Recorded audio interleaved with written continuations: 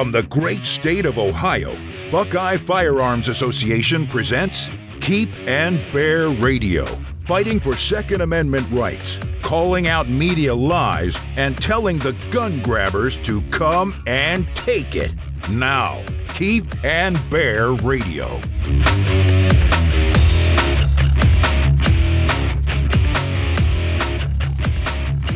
Lies, lies, and more lies. The gun control movement relies on lies as a means of advancing their agenda. They lie about gun-free zones. They lie about the racist roots of gun control. They lie about gun control laws saving lives. And their lies are so big and so frequent, unfortunately, some people actually believe them. Mark Twain once said, "A lie can travel halfway around the world while the truth is still putting on its shoes." And that's what we're going to talk about on this episode of Keep and Bear Radio. I'm Dean Reek, Executive Director of Buckeye Firearms Association, and I'm joined by Rob Morse, author of the SlowFacts blog and co-host of the Polite Society podcast. Hi, Rob. Welcome to the podcast. Thank you for having me back, Dean. So, Rob, I'm glad you're here, but it's been a while. I think it was in January when we talked last, and here we are almost halfway through the year. Time is moving way, way too fast. What have you been up to? My health is back. I'm traveling. I'm writing. And lately I've been training and writing about that. Well, I've been reading some of your writing. You have an excellent blog, and I've noticed you've been writing a lot of articles that I would frame under the headline of lies, about how people lie about a lot of different things. And there were a few articles that I wanted to focus on in this podcast. And one of them was the idea of gun-free zones, or what we often call victim zones. You know, we see these signs or stickers at the entrance of some stores, restaurants, theaters, other places. They usually have one of those Ghostbusters, you know, the sign right. with the line, through the gun. And it'll read something like "no guns allowed" or something similar. But Rob, I'm confused. A violent criminal isn't going to obey a sign like that. A law-abiding person probably will. So doesn't that just make gun-free zones places where bad guys may be the only people with guns? I mean, I would consider that a lie, Rob, and a dangerous one, because gun-free zones are not really gun-free after all, are they? If we had, I want 100 million more people to listen to your podcast. I'll settle for 10. Can we compromise? Because you've hit the nail right on the head. There are a lot of us who think that words on paper, maybe even words on a website, "This mall is a weapons-free zone," what that did was protect the mall owner from being sued. Now, anybody can sue, but it'll protect them in court. We said you couldn't bring a gun here, so we're harmless. But you're absolutely right. It disarmed the victims, not the perpetrator. And going through the details, well, if everybody was paying as much attention as you and your listeners, it'd be a different world. So what's the idea? I mean, what's the idea behind gun-free zones? I mean, I don't think that, say, a store owner really wants only bad guys to have guns in the store. There's something else behind it. What's the whole idea behind this so-called gun-free zone that starts with a sticker on the door? Sometimes it's an insurance issue. Sometimes there's in places like New York City, there's some political muscle being applied. Nice window you have there. Too bad it doesn't have this sticker on it. But realistically, it's often a corporate risk management official who says, "I think our liability lawyer said we'll dodge more lawsuits if you put this sign in our window." Is it actually reduce the risk in the store? No. So isn't that perverse?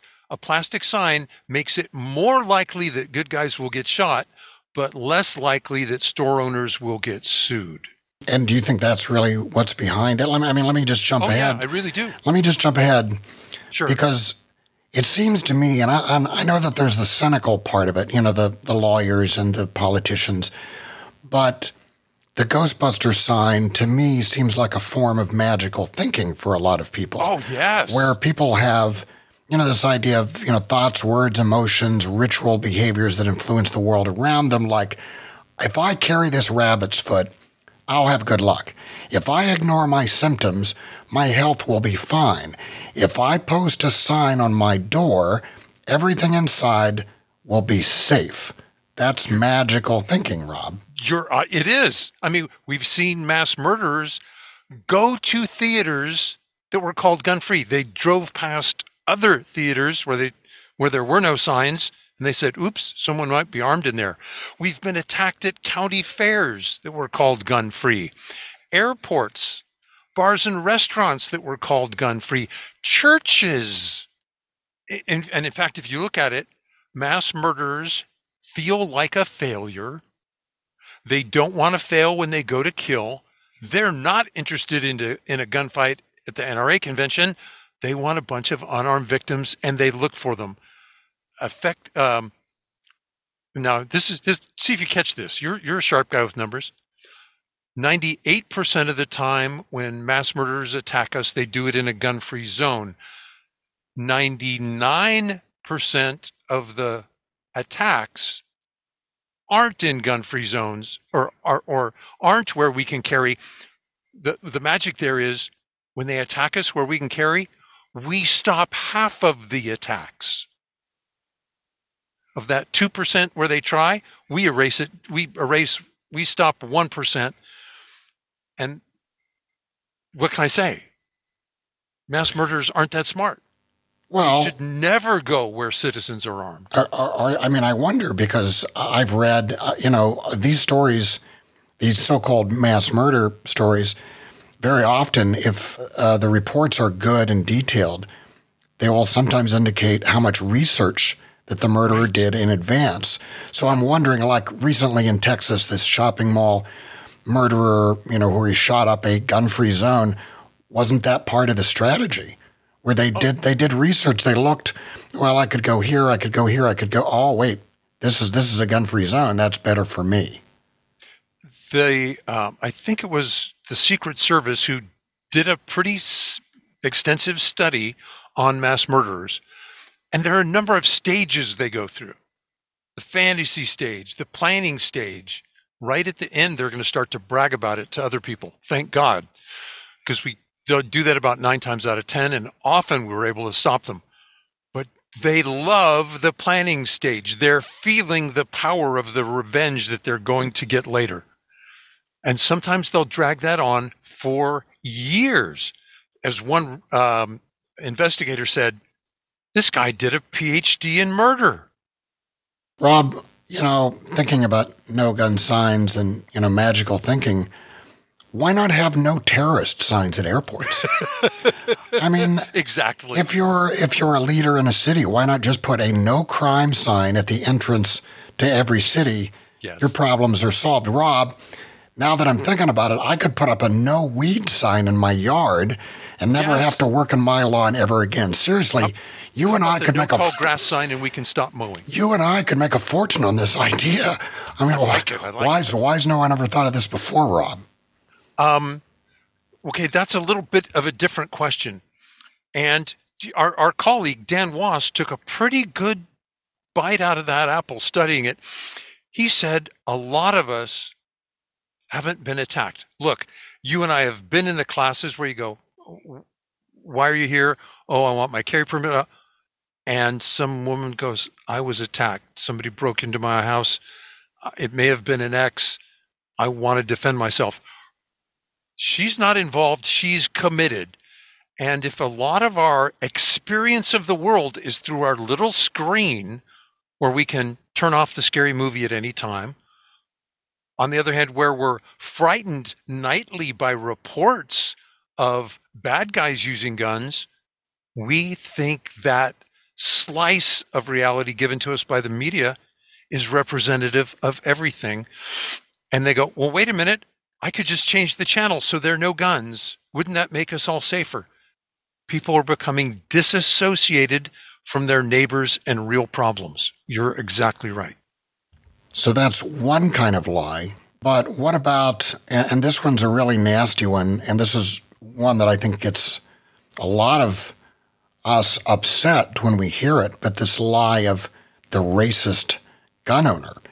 Right. I can't even count all the times I've heard someone make the argument that the NRA or the BFA or all gun owners are racist because the only reason they have guns is their fear of black and brown people.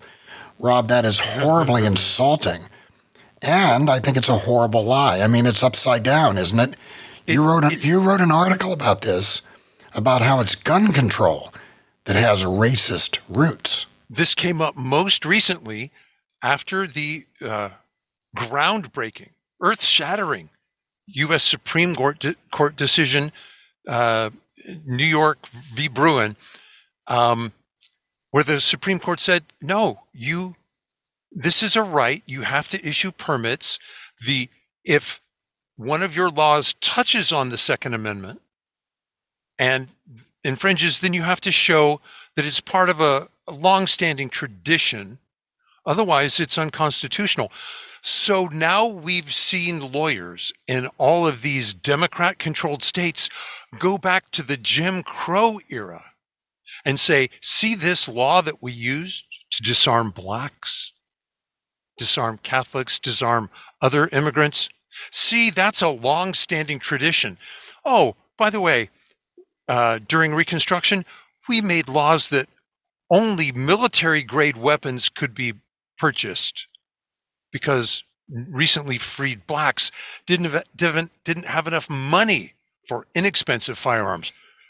If the KKK's on your lawn, you'll shoot them with a musket.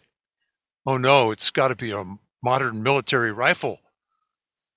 So our history of racism goes way back. Gun control was bent to serve that purpose then. I'm offended that it's being resurrected now. Well, yeah, I mean, if you want to control something, you make it more expensive. Like, for example, a poll tax. We've all read about that in history, where the whole point of the poll tax was to prevent poor blacks from voting after the Civil War.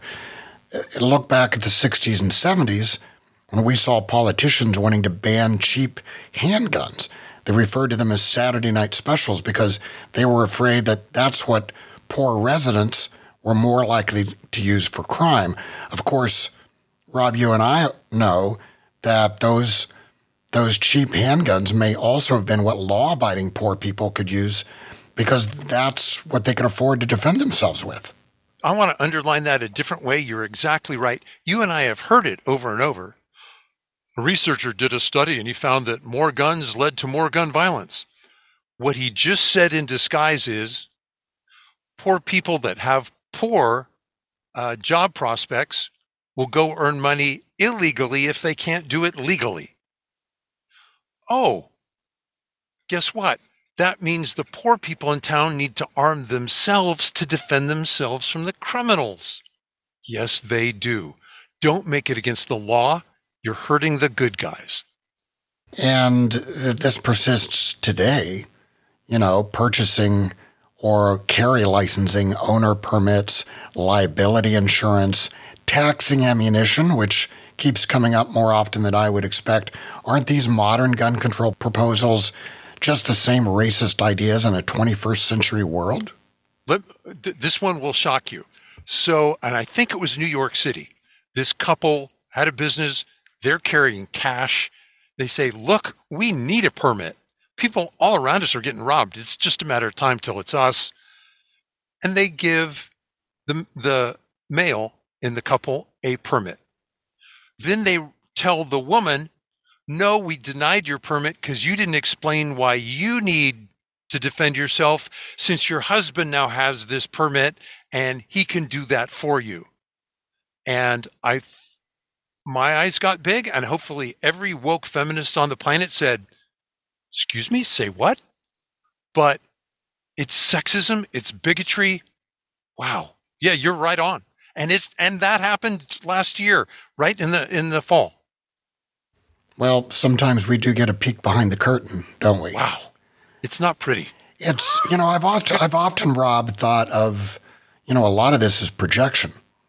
They talk about us as if we're racist when they don't understand how welcoming the gun world is to pretty much everybody. They talk about, like just what you were saying about sexism. That's not the case. Women are one of the leading buyers of firearms now. It's part of the big boom in buying over the last few years. They've got it exactly opposite. And I wonder if some of that's just projection. They're looking to us and seeing themselves. What was the clever comment? It wasn't, well, somebody asked a bunch of New York City media types. They go, "Do you know anybody that's got a pickup truck?" And they kind of remember a lot of them don't drive. And then they go, "No." And I'm going, I'll bet you won't know someone that owns a gun, but you don't know it. And I think it was Tom Gresham, some media executive he's talking to. And the guy goes, "Tom, I like to shoot, but I don't think anybody else does. I don't know that we should talk about that. I don't know that people are interested." And he goes, "Oh, they're interested. They're just not telling you. Your buddies have firearms at home. I know. I speak to them." So it is a hidden secret in a lot of cultures. You're in Ohio. I'm down here in Louisiana. Those are different gun cultures than, let's say, Santa Monica or Manhattan. But I would bet if we were to go to New York and start talking to New Yorkers, just, not on a political level, just personally, I'll bet there are a lot more guns in that city than people are willing to admit. Among legal gun owners, and I'm not just talking about criminals. I'm not talking about the criminals. Their shooting ranges are very busy. Amen. Our friend Anthony Calandro. Yeah, there's a lot of firearms. Let's face it. We talk about it as a human right. I think it's written on the human heart to protect those you love. That's true everywhere. What do you think about, because we've been talking about, making things more expensive, and it almost sounds like not just a racist thing, but a classist thing as well. What do you think about folks like billionaire Michael Bloomberg, putting millions of dollars into gun control because, he thinks guns are bad, but he walks around with armed guards everywhere he goes. In other words, my gun's good, your gun's bad. Rich people good, poor people bad. Isn't that kind of like one of the biggest lies of all? The lie of hypocrisy? Well, that depends, because I've actually, let's turn that around, Dean.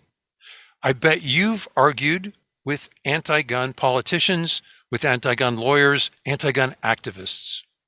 And they say, "We just want to keep people safe." And you go, "I've noticed the guy who funds you to the tune of hundreds of millions of dollars a year. He thinks guns save lives. I understand he's telling us that he wants them for him, but Mr. Bloomberg and his family never go anywhere without an armed escort. From their many homes to their private jets, there's always a gun protecting them every hour of every day. So I believe what Mr. Bloomberg does, not so much what he pays you to say." Yeah, people's actions always speak louder than their words. As somebody who spent about 30 years in marketing, I know that very well. Rob, you've just made my transition for me, because this third bucket of lies that I wanted to talk about is this lie of gun control saving lives. In other words, more gun control equals more lives saved. Now, when we look at the world of gun control and the people supporting it, they don't fully enforce current gun laws, but they ask for more laws. They'll let criminals out of prison, refuse to fully prosecute violent offenders, recently even want to defund police, but they want more laws to impact those of us who are not committing crime. What do you think about that? Well, okay, that doesn't happen everywhere. We see it most acutely in our failed blue states, our failed blue cities. I think they are desperate to find a scapegoat. Gun control fails. Well, we can count it. There are about 250,000 violent crimes with a firearm a year. You and I know that there's some states you can't hardly turn around without breaking a gun control law. There were millions of times that gun control laws were violated by criminals. And yet you and I also know that there are millions of times, about, 2.8 million times now, that honest citizens like you and I use a gun to stop violent crime. So the part that breaks my heart is we can look and we can go, look, if we disarmed those 2.8 million people, we'd have hundreds of thousands of more sexual assaults because we disarmed the armed victim. It's sometimes talking about this is hard on your heart. And all I can think is, yes, but look at all the lives guns saved. Thank goodness. We would more than triple the murder rate in this country if gun control had its way and all the victims, those 2.8 million, were disarmed. You know, Rob, that's really interesting because I don't recall ever seeing a study. You know, most of the studies about gun control laws, they talk about the cost of having guns. I don't recall a study that shows the cost of not having guns, right? I mean, this is sort of economics 101. There's no free lunch. In other words, everything has a cost. Whatever you do costs something. Have you ever seen a study like that? Other than I've done myself? No, sir. I haven't seen. Can I pitch my website, Dean? Sure. Yeah, those numbers are out there. You can find them at slowfacts.wordpress.com. It's not very hard. The great news is in the last few years, we have better numbers than we've ever had by orders of magnitude. Through online interviews, we're able to take much bigger pieces of data all across the country. We ask gun owners, hey, did you ever defend yourself? I think 30% said that during their lifetime, they used a gun to stop a violent encounter. Now, we have to be careful there. Some of that might have been a dog ran up to me when I was gardening and I thought I was going to shoot it.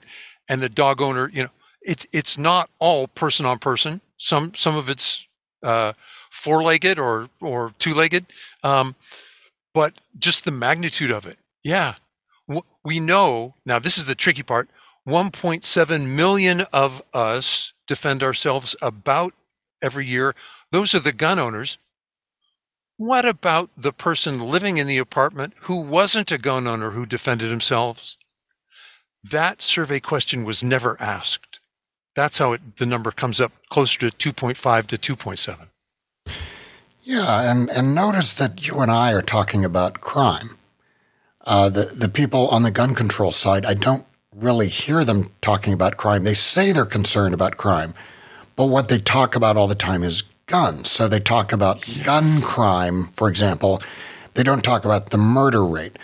I've read endless articles, endless comments on articles where people have this impression that the United States is the most dangerous country in the world. Now, I've looked this up, and if you look at murder rates, because in my view, dead is dead. Right. I mean, it doesn't say on the gravestone, well, he's dead, but, it was a knife, so that's okay. Right. Right. They talk about gun crime, not murder rate. If you look at murder rates in countries around the world, the United States is more or less in the middle. We're not like at the top. Well, why is it that people lie about that they're concerned about the guns and not actually about the crime itself? It's easy to shock us. Well, remember the people talking to us, Dean, are out to sell soap. The worst thing we can do is go, oh, yeah, that's true, but it's not very compelling. Let's see what's on the next channel. And we click on and we're gone.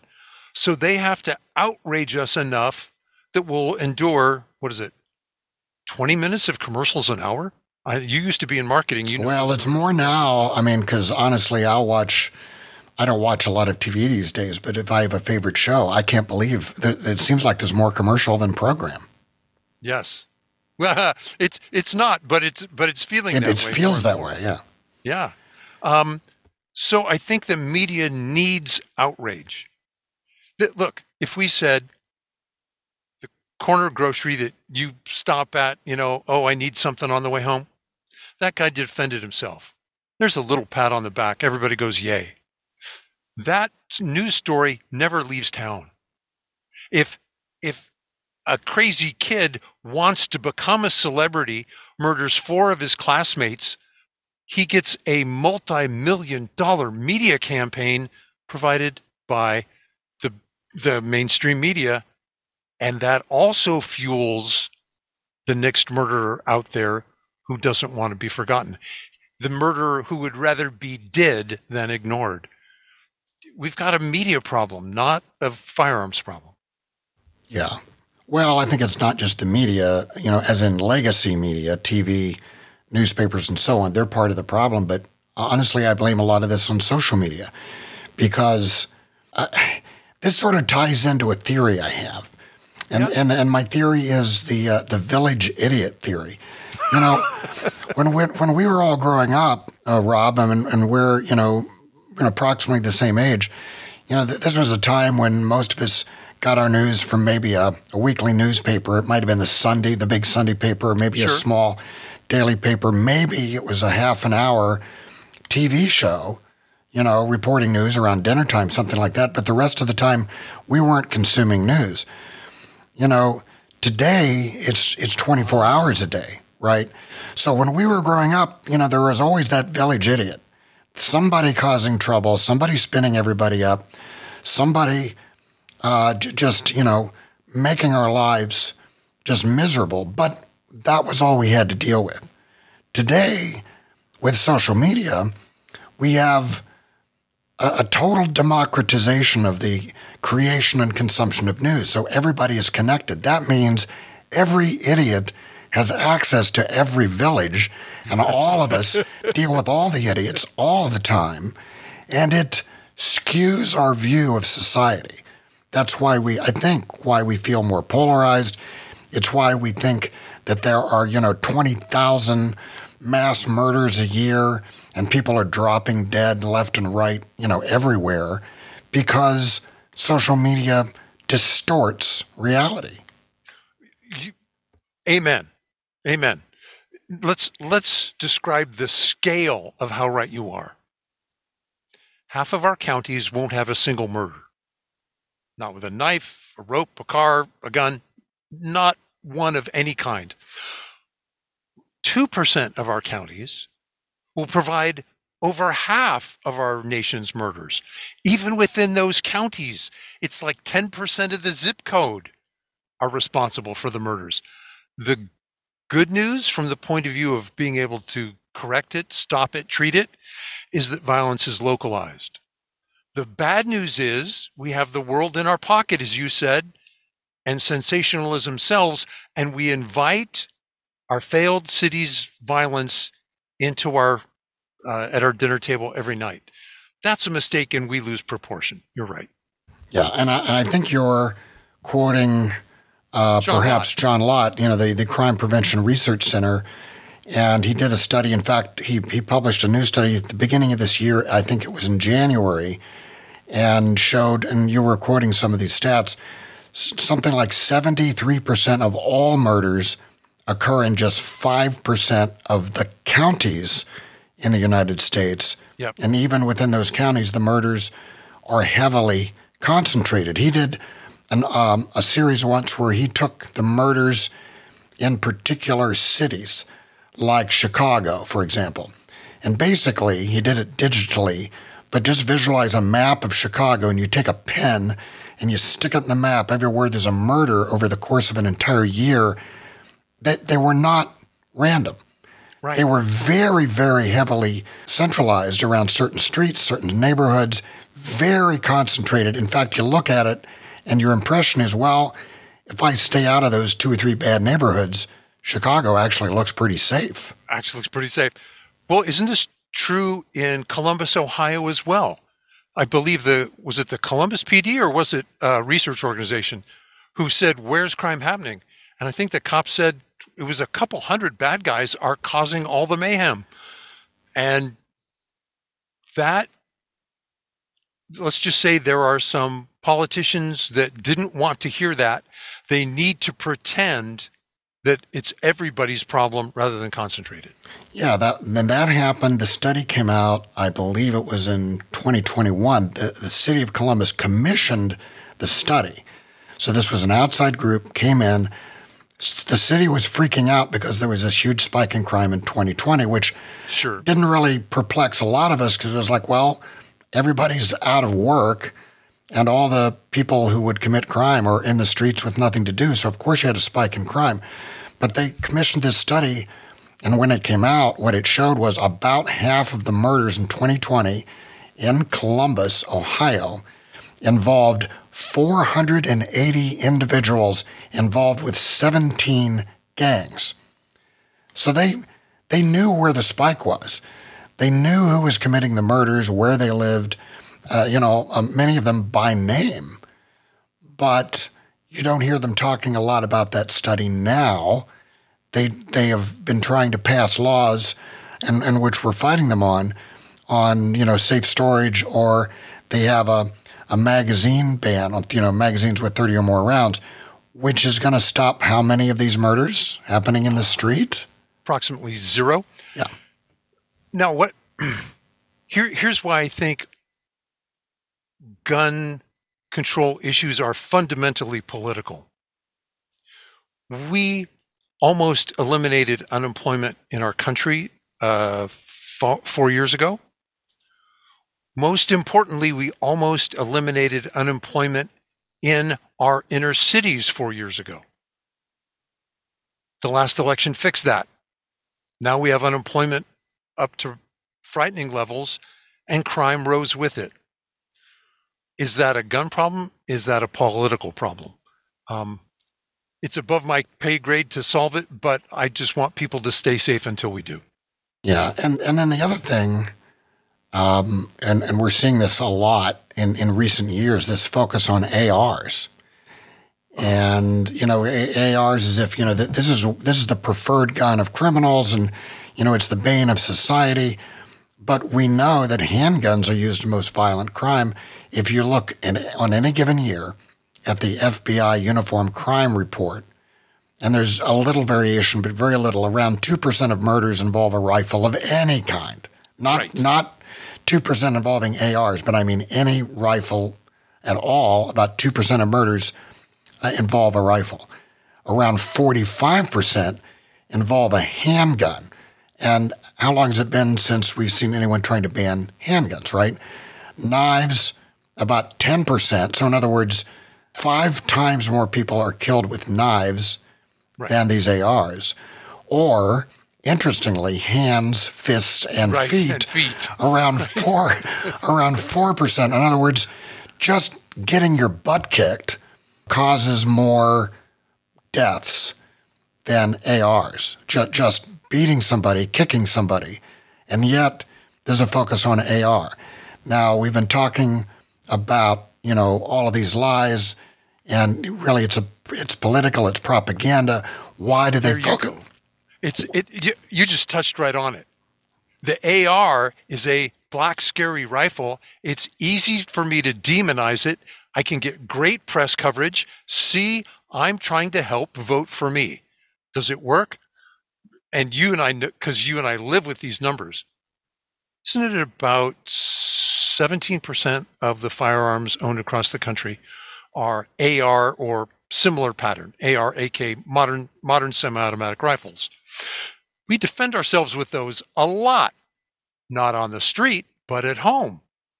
So ARs save far more lives than they take, even if, I'll concede, crazy mass murderers who want to get a name for themselves, they know if they use an AR, they get more publicity. And this goes back to my point about the gun control crowd isn't really concerned about crime. That's a lie.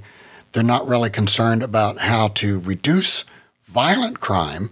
Otherwise, why would they be focused on a tool that is used less than virtually anything else to commit crime. Why? Because it polls well, because people are confused about it, because they can get some laws passed. This shows the lie of gun control. They just don't want guns.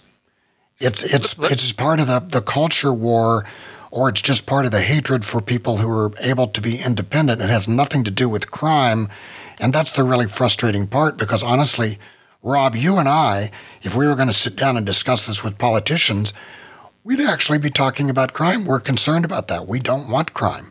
Right. But do you remember, you've been in industry and worked with it for marketing. You want to get to the reason behind the reason behind the reason. And I'm going to tease you a little bit here. The reason they talk about ARs is that you don't have 10 times more listeners. If we did, they wouldn't be talking about that. Yeah, well, it's propaganda, and they're looking at people as the ignorant masses. Yeah, and because people buy it, it's the reason that a lot of, frankly, and I'm not in marketing anymore, but it's the reason that a lot of advertising and marketing works, because people don't know better, and a lot of marketing is based on lies. Okay, so here's what we want to do. The reason armed citizens stop mass murders, and they often do it the best way possible. Mass murderers won't go where they know people might be armed. By the way, just to describe the magnitude of that virtue, between 1 in 12 and 1 in 13 adults are carrying in public now. Walk into the store, divide by a dozen. A mass murderer has to worry about getting shot. Okay. That describes the size of the virtue that's out there. If all the gun owners we knew, when someone says, oh, those bad ARs, blah, blah, everybody has the world's information in their cell phone. Just say, I don't think you have all the facts.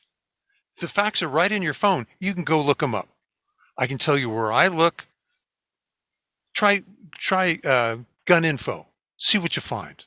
Talk about it again after you've had a chance to look. Well, Rob, a lot of this is really frustrating, but I'm glad we have people out there like you writing about this and dispelling some of the lies around gun control. Where can people read your articles? My articles are at slowfacts.wordpress.com. I put out the Self-Defense Gun Stories podcast once a week. Try and keep that around 20 minutes. I'm part of a larger cast. We Can't Be Quiet. That's the Polite Society podcast, sponsored by the Second Amendment Foundation.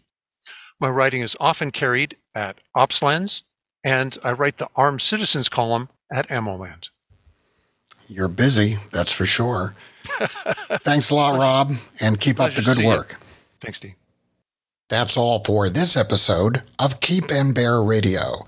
If you enjoyed the podcast, I urge you to subscribe. And please subscribe to the Buckeye Firearms Association newsletter at buckeyefirearms.org. If you'd like to become a member and support the work of BFA, go to joinbfa.org. Use the discount code PODCAST to get $10 off your membership. That's joinbfa.org. We'll see you next time on Keep and Bear Radio.